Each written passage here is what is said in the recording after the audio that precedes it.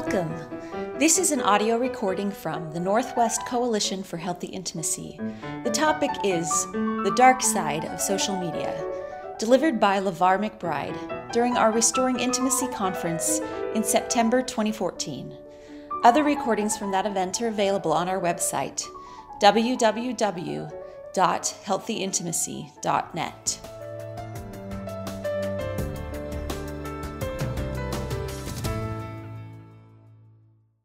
Here today to talk about a very dark topic, and I hope that you know that the things that we'll be discussing, a lot of them are from personal experiences of being in the field of criminal justice. For many years as a state and federal probation officer, I worked primarily with sex offenders and also with victims of sexual abuse. And so my discussion with you today is going to be on a note of talking about the extremes. The fact that this problem is not something that just oftentimes stays at where it doesn't get to this level. But I oftentimes refer to the work that I do with respect to this area of pornography and sexual deviancy as the Russian roulette. Pornography is a Russian roulette to deviancy. And hopefully today our discussion will not necessarily put a dark side to those that you know that have this issue, but understand the potency of pornography and the effect that it can have on an individual's life. So, even though it's the dark side of social media, we have wonderful things with social media. There are many times that I use social media in the classroom. I'm going to use it today. It's a very important part of our lives. It's something that we are not going to get rid of. It's going to be there. We just have to learn how to use it. We have to teach our children how to use it. We have to teach ourselves how to use it. And so hopefully today, through some of these examples, I'll be able to share with you some important things that I've learned as a practitioner in the field of criminal justice with respect to the use of pornography.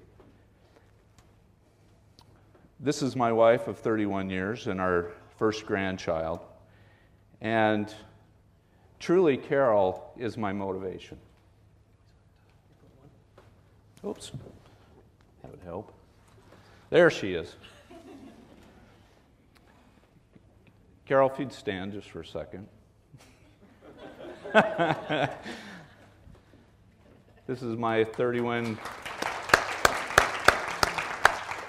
After 31 years, Carol knows that I will do surprise things all the time and have her stand up but when I got into this work, it's actually been more than 28 years now. I found out before we were married that my wife had been a victim of sexual abuse. I didn't really understand that. I was in my early 20s and I'd heard of it and I knew that people were abused, but it didn't really affect me. And when she told me, I thought it was going to be something like she had cancer or something, but she says, I was sexually abused. And I said, okay, that's fine. I didn't find out until 3 or 4 weeks into our marriage the effect of sexual abuse on our victims. I'm an emotional guy, so hopefully we can get through this. But I wanted to understand it. I wanted to know what it is that triggers individuals to completely forget about the importance of relationships, of what love is, and what respect is. I wanted to understand it because I couldn't understand how someone could get to the point in their lives where those things did not matter anymore. All that mattered was pure lust. All that mattered was satisfying my sexual needs. So I went into this field with my wife as my motivation. When we talk about social media and we look at the effects of social media on our children, on ourselves, I was pre-internet and post-internet with investigations and work in criminal justice with respect to sexual deviancy. And I can tell you that we are on a steamroller of continued problems. I was talking with a friend of mine who, since I retired, he's been a dear friend of mine for many years, for 20 plus years. And he's still currently working in sex crimes investigation with the FBI. And I asked him the other day, I said, I'm speaking to a group in Portland, and I wanted a recent statistic that you could throw at me that I could share. And I said, what are we looking at with respect to internet pornographic websites that we aren't looking at, or the difference between now and, say, 5 years ago? He says, well, 5 years ago we were tracking anywhere between 5,000 and 7,000 websites a day being added to the internet on pornography. And he says now we're in the 10 to 15,000 a day. 10 to 15,000 websites a day. A lot of these websites are embedded with child pornography that a lot of people who view these websites do not realize they're viewing child porn. They embed these pictures in these websites and trick you into thinking that it's an adult website, and it's not. There are child porn pictures on there.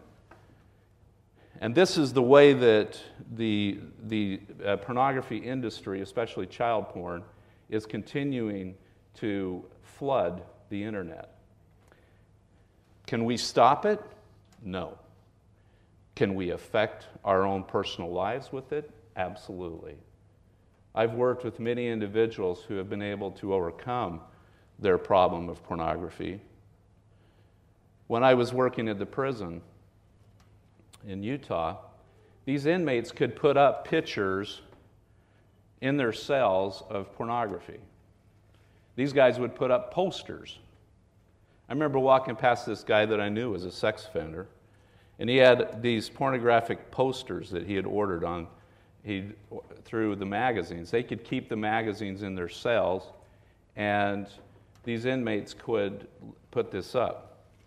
Well, I was telling my wife, and shared with my wife, after watching a movie and realizing that I was becoming desensitized to it, that it wasn't a big deal.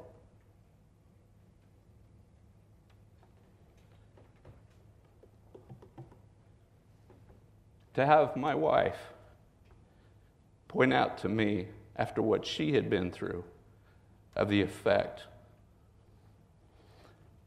I changed my attitude very quickly. Though I do not consider myself an addict. I just didn't care. If we were watching an R-rated movie and a picture came up or a scene came up, okay. It didn't bother me. And here I was working in the field. Carol was my motivation. When we look at what Facebook does, just to give you an example, Facebook users disclose way too much information. As I continued my conversation with my friend, he was telling me, he says, LaVarr, he goes, you know this as well as I do, that these kids and adults, right now, Facebook is tracking that the biggest increase of users is between the ages of 30 and 55. It's not the kids anymore. The adults are taking over with the use of Facebook. And these adults are using Facebook to contact old friends. What the problem is they're contacting old girlfriends, boyfriends. They're sharing their emotions with them. They're going to private messages, and they're telling people all about their lives. The bigger problem is that 30% of Facebook is false identifications on Facebook. That's not the person you're talking to. It's a pedophile. It's a sexual offender trying to contact children. And I'm going to share some things with you on that. We do not take adequate steps to protect. I, as a parent, Carol and I, we've had conversation after conversation with our children, and we're still not doing enough. Sometimes I feel like I wish I could just take these devices and throw them out the window.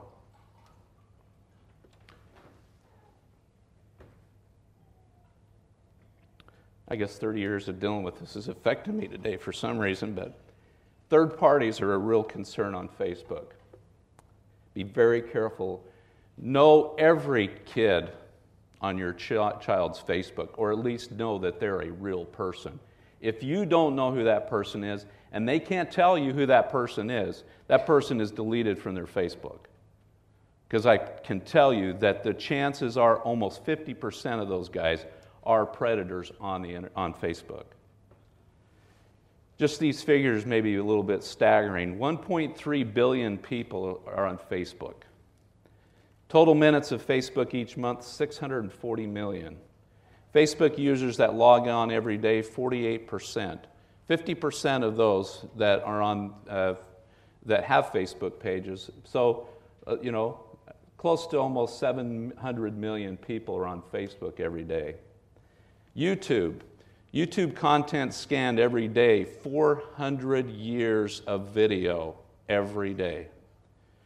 Videos watched each month on YouTube, 6 billion hours. Videos uploaded every minute, 100 hours. There was a gentleman that I had on my caseload, and I said, "Sir, how long do you spend each day on the internet?" And he said, "I get up in the morning at 7 o'clock after I went to bed at 6 o'clock. I sleep for 1 hour a day. The rest of the time I'm on the internet." And I said, "How's that physically possible?" And he said, "It's easy. I eat." He says, "The bathroom, as you can see, is right by my computer. I can go in and go to the bathroom and continue looking at whatever I'm looking at on the internet." His whole life is consumed by the internet. They did a survey for some college students, and we want to talk about social media addiction. Here's what this one student said: "Anxious, jittery, antsy, miserable. Texting my friends gives me the constant feeling of comfort." As you watch, if kids get nervous. If your kids get nervous in a conversation, they'll pull out their cell phone and start looking at their cell phone so that they don't have to communicate. So, because if I'm looking at my phone, I'm busy doing something. Kids are now, and adults, are to the point where if I get uncomfortable, it's very easy.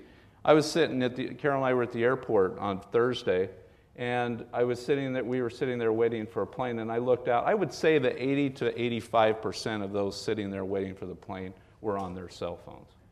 And they weren't talking. They were on the internet. The internet is easy to access. I'm not reading a lot of quotes, but this one I will read. "When I did not have those two luxuries," her telephone and the computer, "I felt quite alone and secluded from my life. Although I got to school with thousands of students, the fact that I was not able to communicate with anyone via technology was almost unbearable." I have to tell you that I'm somewhat an addict as well. I lost my phone a couple of weeks ago, and I didn't know what I was going to do. I was like, what am I going to do? I got to have a phone. So I went down and bought a new phone, even though a week ago bought another one, so I could have my phone. We're all somewhat internet addicts. We've got to be careful about that. This first video I'm going to show you, it's just a 3-minute video, and then and then we'll talk about it. Oops. Hi, I'm Jack Vale, and I wanted to see how easy it would be to get personal information from complete strangers. And while I'm at it, of course, freak them out a little bit. Keep in mind when you watch this video, I got all of this information just by searching their personal social media posts. And I got it by searching for the closest Twitter, Instagram, and other social media posts to my current location. Let's go. Sorry to bother you. Is your name Jessica? Yeah. Yeah. Hi, I'm Jack. Hi. Hi, nice to meet you. How are you? Good. That's my name. Ashley. Whenever it comes to me and I know who it is, okay. I know it's weird, but I have to shout it out to see if I'm right, and in that case I was right, so. What the f*** right now? Wait a minute. Are you Stephanie? How do you know me? How you doing? I'm Jack. Did you just make that up and you just said that? No, Elena, right? Yeah. Yeah, no. I was just gonna say happy birthday. Someone in your family is referred to as Pops. Is it like a dad or a grandpa or something? You were tripping me out right now. Really?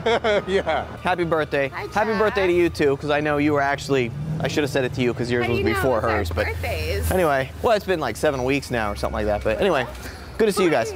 See you later. Like a little white curly dog, sort of like a little white dog. Stop it. That's creepy. Do you have a dog? Paris. I don't know Paris. Wait. It wasn't Paris though, it was like the first few letters, like pear or par or something like that. Am I right? That's what I don't know. I didn't know she had a dog. Seriously? I swear to God. Blanca or Blanca? Is that, how did I? Blanca. It's what? Blanca. Blanca. Blanca, okay. Is that your mom? How do you know that? Bear, I feel like, or something like. Who are you? I call Paris Pear Bear. Yeah, that's right. Yeah. Cannot. Recently, like, had lunch, dinner, or something like that. Chicken. There was chicken involved, I know for sure. Shut the hell up.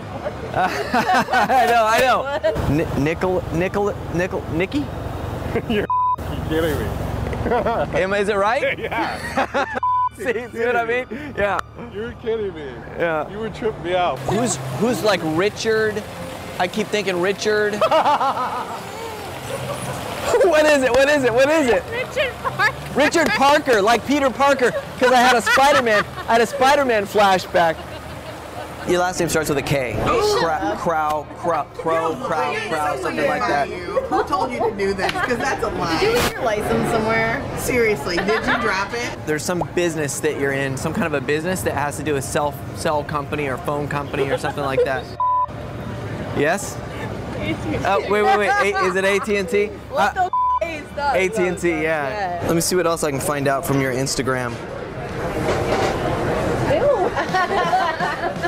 So this is a social media experiment. And there's video cameras. Through that picture, we were able to find out all kinds of other stuff.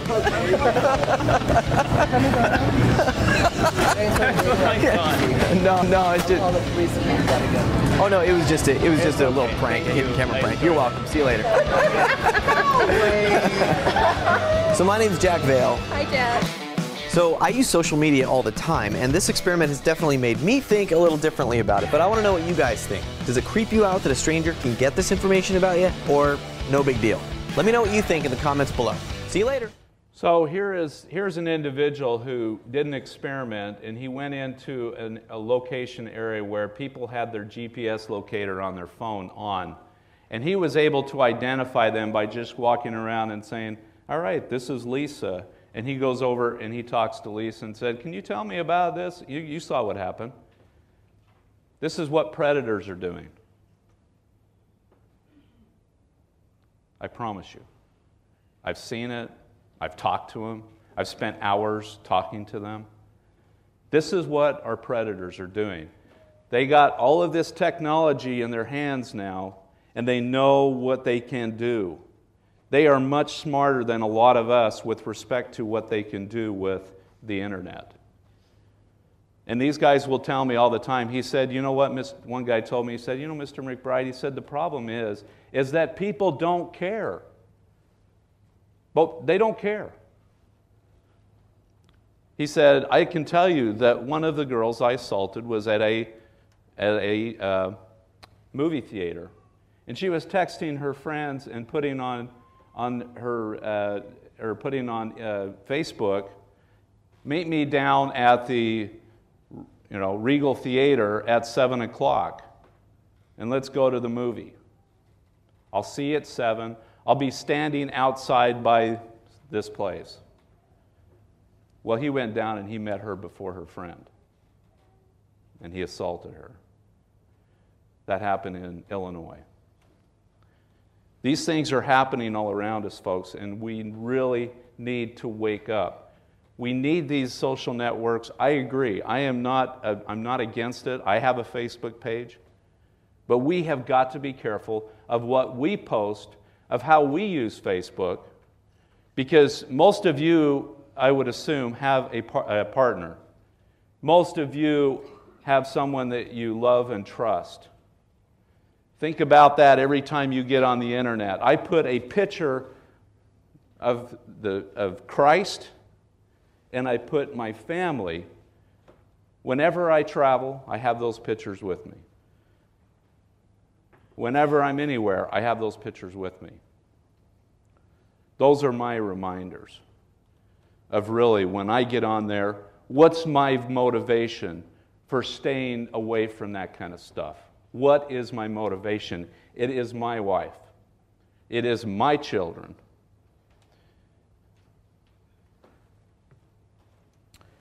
Photographs are extremely dangerous. There are websites that allow users to go and look up your private pictures. These people can infiltrate your Facebook page even though you're on a private setting. They will infiltrate your Facebook page and they will pull your pictures off and they will do some very bizarre things with your pictures. No pictures are safe on Facebook, Twitter, or blogging. A lot of these blogs, I would stay completely away from pictorial blogs that have anything to do with pornography, because these blogs are flooded with child porn. Because they can put it on there and no one is, they say you have to be 18 to put this on there. These kids are not 18 that are putting these pictures. Again, this is another statistic from my friend with the FBI. He said, we're going to these Facebook, or these blogs, and we're yanking child porn off there all the time. And then we access how to get a hold of these people that are putting these photographs on there. And we're going to their camera, or their houses. You know, we can now we can collect and put on immense amount of data. I have this little device, that size, 1 terabyte of information on that. These guys are putting 3 and 4 terabytes and they're completely flooded with child porn.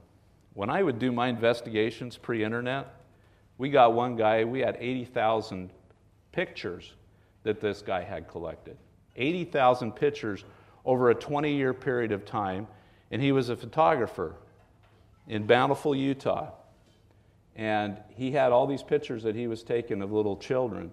He would tell the parents, he'd say, when you, I can't get a good picture of your child unless these are babies, unless you're out of the room. So your child will respond much better if you're out of the room. The parents would leave the room, he'd shut the door, and he would undress them and take pornographic pictures of children.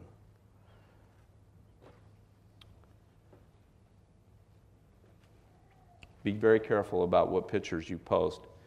This is the kind of thing, I'm not going to spend a lot of time on that slide, but you can see that this is what we're advertising for cologne.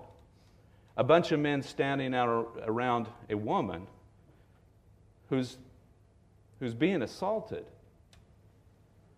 What messages are we as a society sending our children?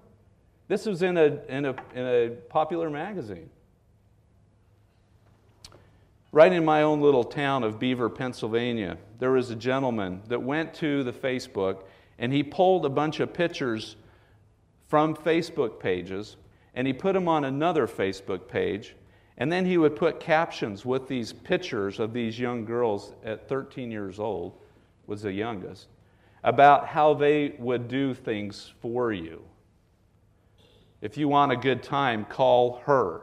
She will give you a good time. And the police, a friend of mine who's a detective in Beaver County, he was telling me about the investigation on this, and he said, LaVarr, I don't know what to do anymore. I can't even track all of this that's going on. He says, it brings chills to my spine, the children that are being exposed by these senseless acts of sexual deviance. These photos were pulled by those predators off of girls' Facebook pages. all from privacy status. This is a picture that was given to me actually by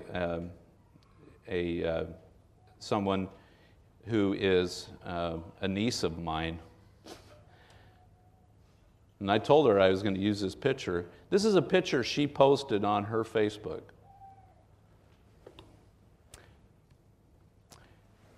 I'm going to show you this other clip now, and this is a clip about the effect that it's having on our kids and on us with respect to the social media and these predators.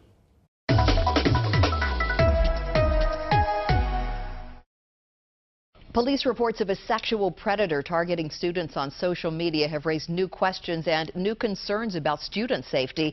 School officials at a number of Baltimore area private schools have sent warning letters to parents. 11 News reporter Kai Reed joins us live from the newsroom. Kai. Well, Donna, Baltimore County Police say their investigation involves 2 victims from St. Paul's School for Girls, but school officials say there could be more than 50 victims. The letters were meant to inform parents, but a local child abuse safety advocate says it's also a call to act.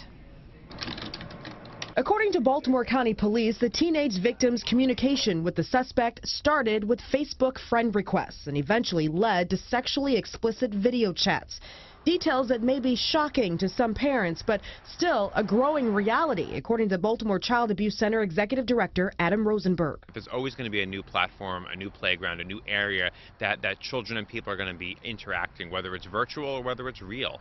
And I think it's our responsibility just to know what those playgrounds are and to familiarize ourselves with those platforms. Platforms that go way beyond just Facebook, Twitter, and Instagram. Texting and photo sharing cell phone apps have made parents' job of keeping up with students' social media activity even more complicated. A Washington, D.C. area man was sentenced in June for the murder of a teen that he met on the cell phone app Tagged. Apps like Snapchat, Tagged, and Kik allow users to text each other over the internet.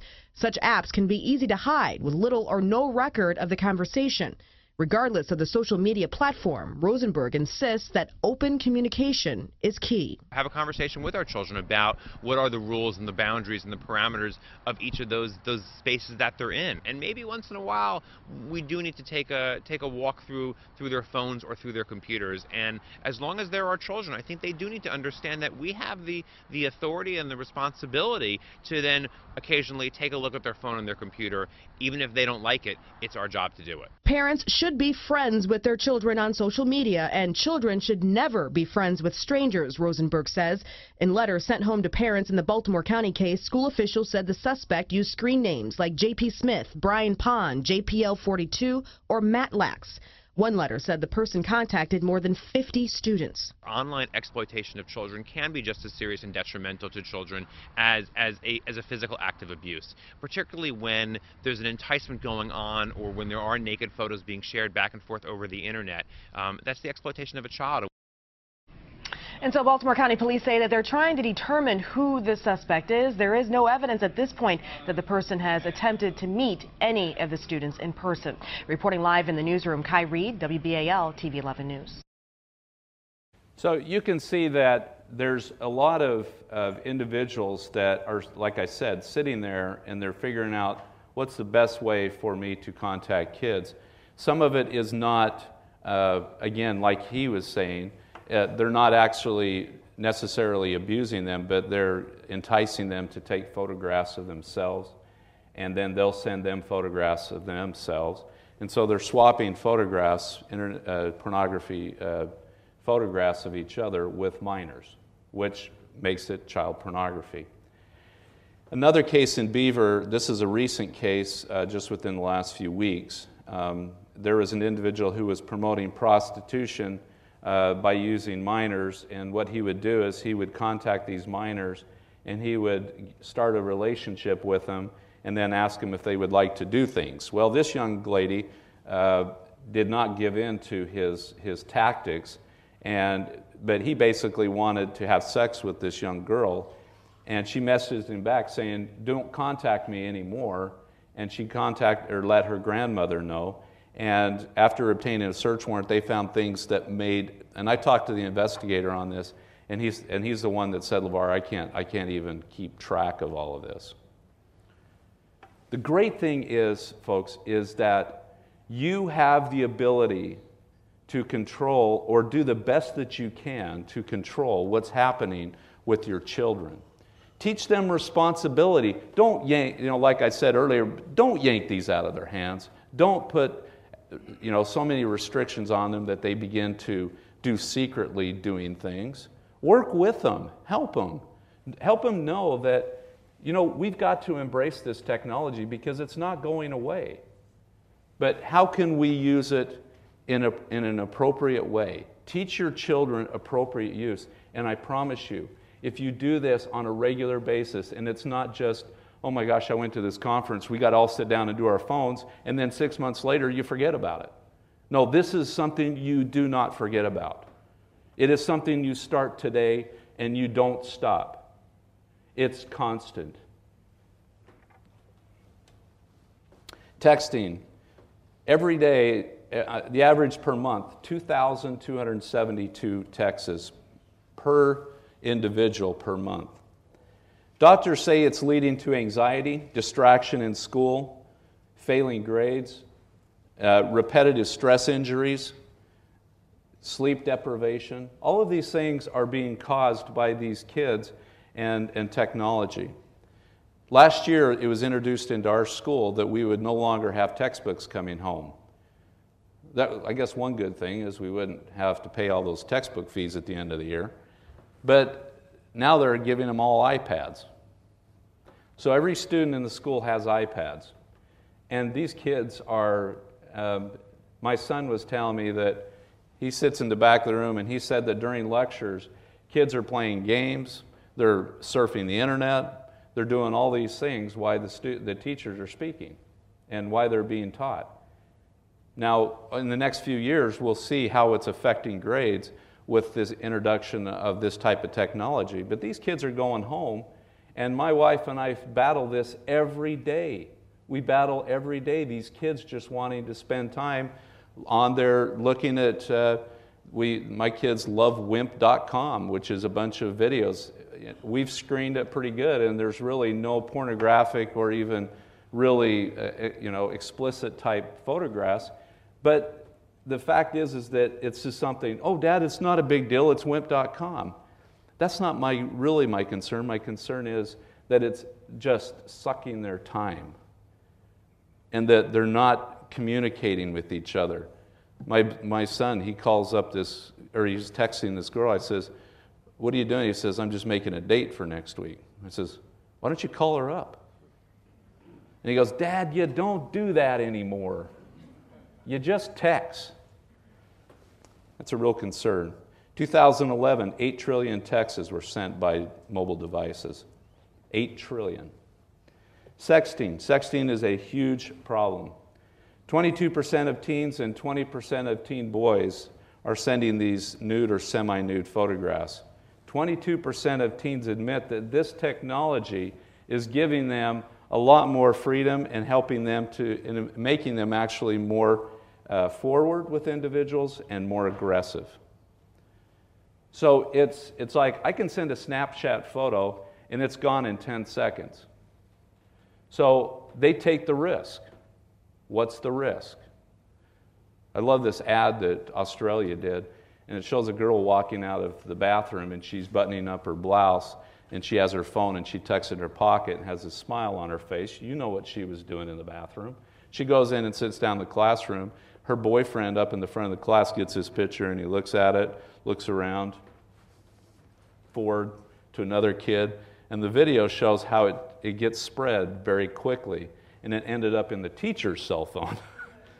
And then the teacher just looks up, and it was what are you doing?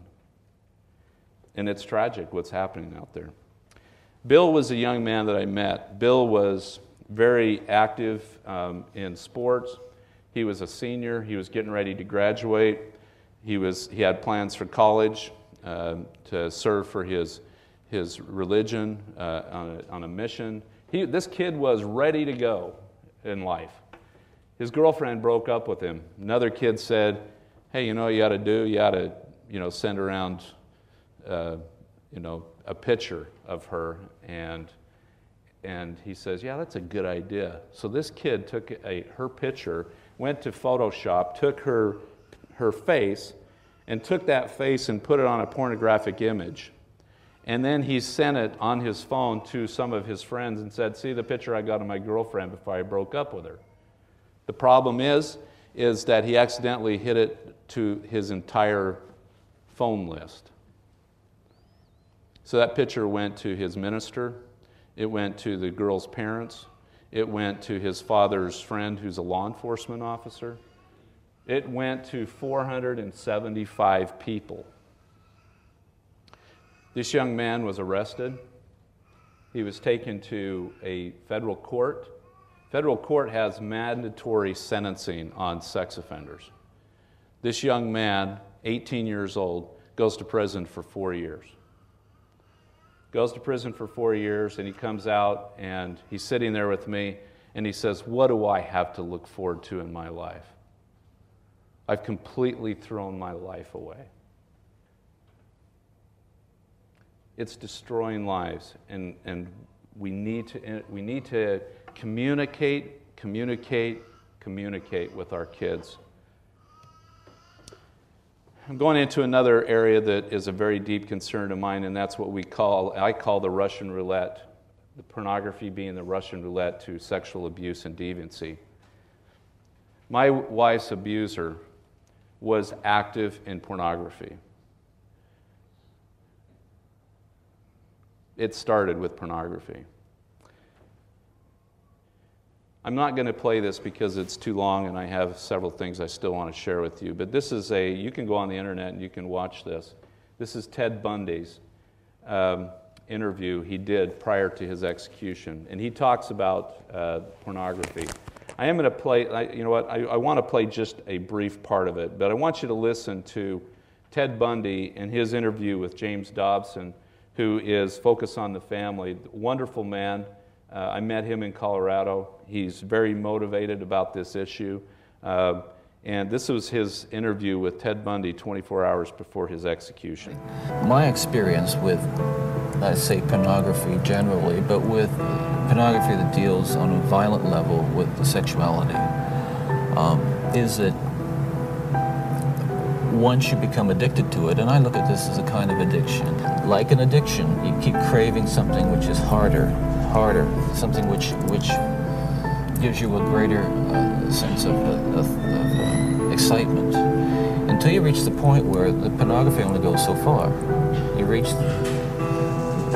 that jumping off point where you begin to wonder if maybe actually doing it will give you that which is beyond just reading about it or looking at it. So you can hear that Ted Bundy says that the pornography to many individuals only goes so far.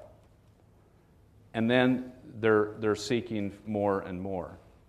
And Ted Bundy goes on in this, it's a 30-minute interview if you want to watch it. It's pretty powerful statement. And a lot of people say, well, not everybody that looks at pornography becomes a sexual addict or a sexual deviant. And I agree 100%. I'm not here to say that people with pornographic addictions become sexual deviants and become Ted Bundys. But what I'm saying to you is that it is Russian roulette. You don't know if you're one of those individuals that it completely enslaves, and to the point where you need more and more. That is my concern, that we don't want to even go there. We don't want to even toy with that potential for there being a problem. One guy said to me, he goes, I don't understand the addiction part of it. And I said to him, do you understand alcoholism? And he goes, yeah. He says, I got several alcoholics in my family. I said, how about tonight you take all those alcoholics and you take them to a bar? Is that where they should be? Oh, no, I'm not going to take them there. There's too much temptation. And I said, that's my point. We stay away from the temptation. We have to. We have to stay away. Sex offending and pornography. Every sex offender I ever dealt with, and I've dealt with hundreds of them, without question, pornography was one of their catapults. It facilitates the molestation. It also demonstrates to the victims. These pornographers, or these people that are abusers, will take that pornography to lessen the inhibitions of a child and to see what their response is to the photographs. I went into one guy who was on it was a burglary charge, and, drugs, because I did drugs and sex offenders. And I went into this guy's house, and it was a simple possession of marijuana. And I went in his house, and as my partner and I were going through the house and checking it out, I looked at his video library, and this was pre-internet. I looked at his video library, and here's, Aladdin and all these Disney movies. And then right next to that was about 300 pornographic videotapes. And I said, sir, why do you have these out here like this? And he goes, our children need to be educated. I slapped the handcuffs on him. I said, it's not drugs anymore. You're not being arrested for, pornographic material to a minor. As I interviewed these young girls whose children were, we found out of he had 6 children, 4 daughters. All 4 daughters were currently being sexually assaulted by this guy. So I sat down with the girls and I was talking to him and I said, how did this all start? And they said, our dad would invite us in to sit down and watch these videos and say, you like this, don't you? You like this. And all these girls said, we started to believe him. It's called the Stockholm Syndrome. It's a form of the Stockholm, in that you love this person and you love what they're doing and you agree to it. And these girls started to actively involve themselves in sexual behavior with their father. And it all started with the viewing of pornographic material. A typical sex offender, there is no typical sex offender. Sex offenders are heterogeneous, meaning they could be anyone. A lot of people say, my wife will excuse me, sometimes I'll be sitting in a airport or somewhere and I'll say, I think that guy's a sex offender. She goes, how do you know that? And I said, just like a doctor knows when he goes in and the patient starts talking about their issues and he says, oh, it's this issue. I said, sometimes I feel that way. I said, and she goes, really? You're going to judge people like that? She's right. It's just part of my psyche of doing that, because I'm always in fear of somebody that, when I see a child, and my wife can attest to this too, when she sees a child in a particular state, she says, there might be something going on with that young person. So the bottom line is, there's no way for you to look at an individual and say that person is a sex offender. What are the ages? Ages, in different ages. I've seen sex offenders as young, and when we say sex offender, involved in sexual behavior with a unwilling victim. The youngest I have dealt with is 9 years old, abusing a baby. If they see it, if they hear it, if they got introduced to it by their offender, there's a lot of ways that's introduced to these young people's lives. The oldest I've seen is 82 years old. It's all walks of life. There's no age restriction on sexual offenders. Socioeconomic status, all walks of life. I've dealt with doctors, I've dealt with dentists, I've dealt with construction workers, I've dealt with Kmart employees and Walmart employees. I've dealt with every walk of life, every socioeconomic status. Mental health. Is mental health an issue? Absolutely. There are some of these individuals that do have some mental health issues that need to be addressed, and that's the concern, is we have got to identify these individuals, and we pray every day that we can catch them before they start their behavior so that we can assist them and help them, because I want them to be healthy people in our society. We can't just lock them all up and throw the key away. These are fathers, these are sons, these are daughters, these are important people in some people's lives. They are human beings. They deserve our respect. And that respect comes from our ability to assist them and to help them by setting boundaries with them, helping them to be accountable. That's what our goal is.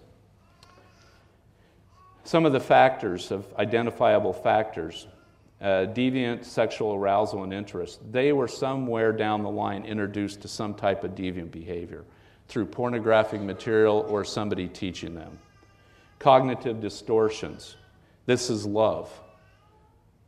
I'm showing love to I had one little young victim, 8 years old. She says, "Mr. McBride, my dad loves me. He's never hurt me. Whatever he's done to me makes me feel good." How can you contest a little child that that's all they know?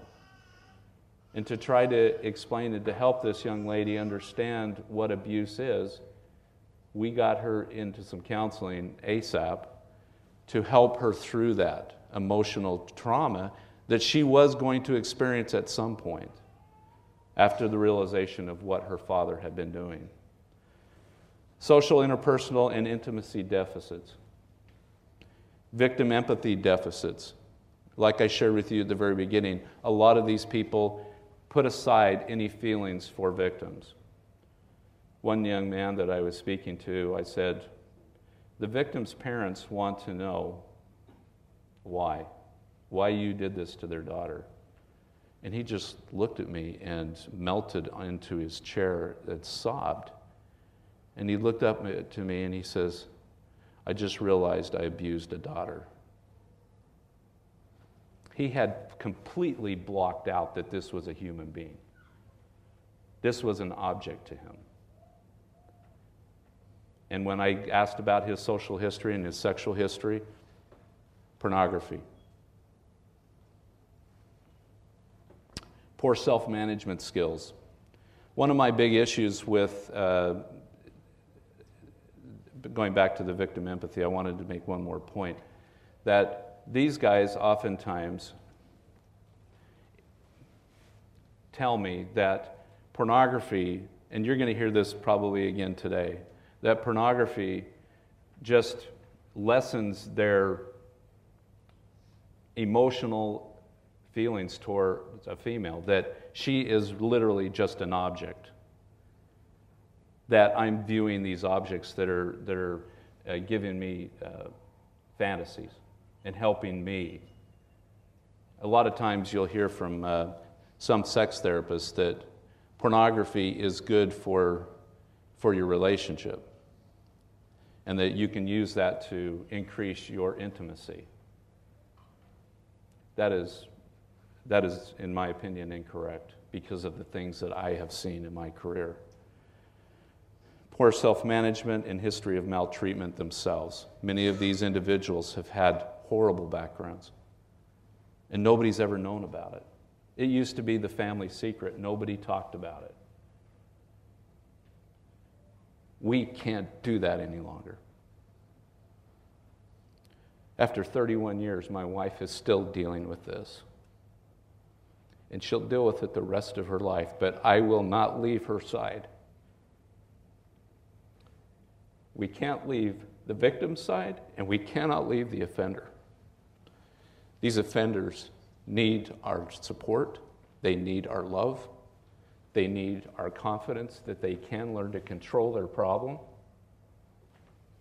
We can no longer look at these individuals as monsters, as people that cannot be helped, because they can. Do we have places for those that resist it? Yes. But these individuals can. Pedophilia is an issue that I'm not going to spend a lot of time. Most of you understand.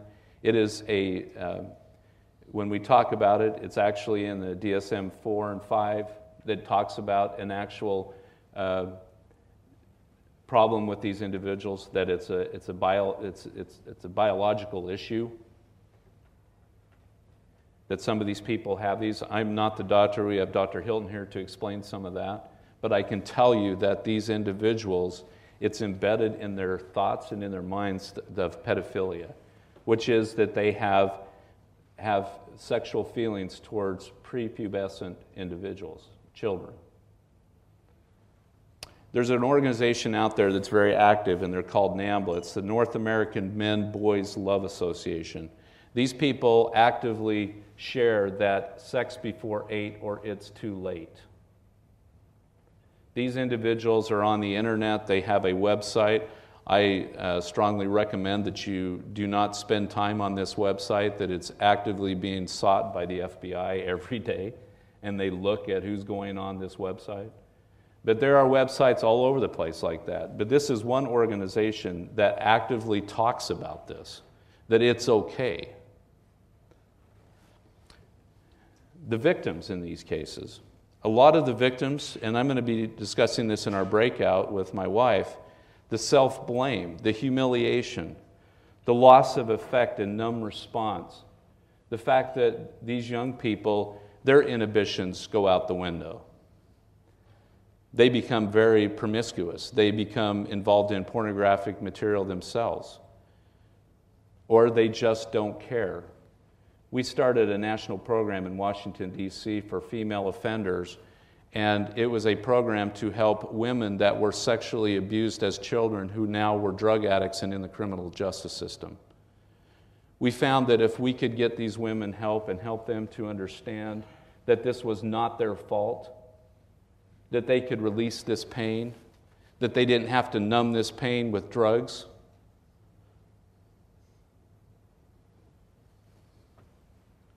Lives are changing every day because we are helping them to know of their individual worth. We have to help them understand that they are worth saving, that they are worth being a wife, a mother. We can no longer allow these women to feel that it was partly my fault. They're reluctant to report because their father or whoever figure that abused them said, "Don't tell anyone or daddy's going to jail." You don't want to do that to your dad, do you? And these sweet, innocent little girls and boys are being bombarded with that emotional weight of turning their father in and their father going to prison. The nightmares, the flashbacks. Carol last week had another nightmare. 31 years of marriage, 34 years since her last, or 33 years since her last, or 30, just before we got married was the last time he abused her. Anger. There's a lot of emotion. Every emotion that a victim survivor feels is normal. There is nothing abnormal about how they feel. Each individual is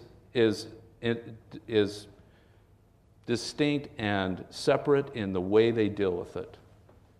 And we need to honor and respect all that they have to say. One of the things that I always do with victim survivors, I work with death penalty cases, with the victims in death penalty cases where their loved ones have been murdered, and also in these sexual abuse cases. And without question, every one of them questioned, where is the humanity in our world? It starts with each one of you. You are responsible for humanity. You are responsible for what happens in your home. You are responsible for what happens to you personally when you're alone in a hotel room. You are responsible. The three major needs of victims: they need to feel safe, they need to express themselves, they need to know that they need to know what comes next after they're victimized. Perpetrators will try to take away their ability to feel safe. That is their control. If I can help them to not feel safe unless I'm around, that's my goal. I have to keep them in that little trance, that they are safe with me. I've spoke a lot about darkness. Now I want to just help the sun to rise a little bit.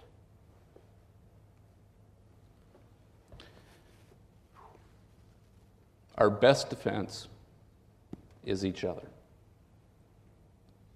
Our best defense is to not hide. Our best defense is to look each other in the eye and say, I do love you, and I'm here for you, and we will get through this together. How do we stop abuse?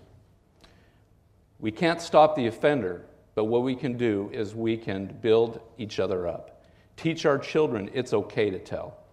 Look for signs that your children's behavior has changed. Ask them questions and keep asking them till you can get them to talk and share. Question, question, question. Trust and believe them. If they tell you they've been abused, believe them. If they're not sure if it's abuse, believe them and help them through it. Give them time to talk. Listen to the hidden and difficult areas to detect. They may say something to you and you just brush it off. Such as, why does my teacher always say I have a nice body? And they say it 2 or 3 times to you over a period of several months. You ought to be asking that child some questions. Know where your children are. This is the part where I enjoy cell phones. I like to know that I can call and talk to my son and know he's okay.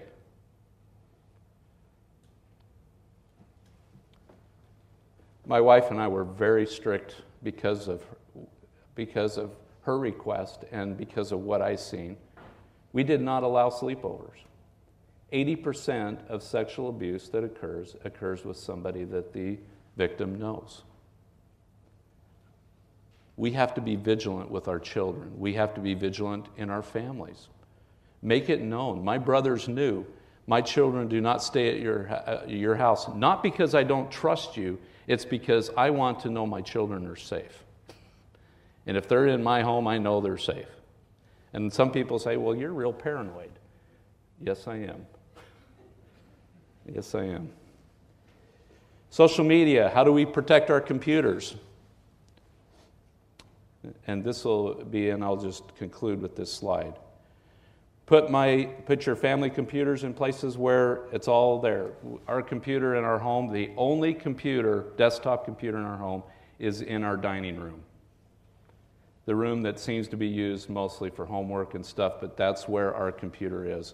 Our children are not allowed to have computers in their rooms. At night when they charge them, we have a charging station outside their rooms. And it's right by my bedroom, so I can make sure before I go to bed that those are there. And I sometimes will move it in such a way so I know that if I sleep and that's been moved, I know that my child moved that thing and that he probably got on it. And then I'll check his device and I'll see if he was texting someone. You have your little tricks, and it's not you're trying to be overprotective or a bad parent. You're just concerned about your children, and they need to know that. Communicate that with them. Let them know what their expectation is. I love this. This is about personal accountability. I read and walk for miles at night along the beach, writing bad blank verse and searching endlessly for someone wonderful who would step out of the darkness and change my life. It never crossed my mind that that person could be me. It's up to each one of you to change your lives. It's up to each one of us to reach out and touch somebody's life and help them to know that I will not give up on you. I will help you through this, and we will succeed. I know that we can succeed. I know that we can combat these evils that are out there. We combat it every day, and I am so grateful for a spouse that supports me. She's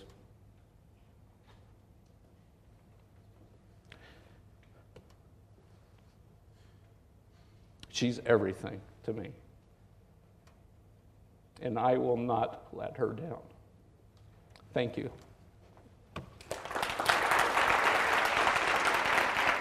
You have been listening to an audio recording from the Northwest Coalition for Healthy Intimacy. For more information or other recordings, please visit our website at www.healthyintimacy.net. Thank you for listening.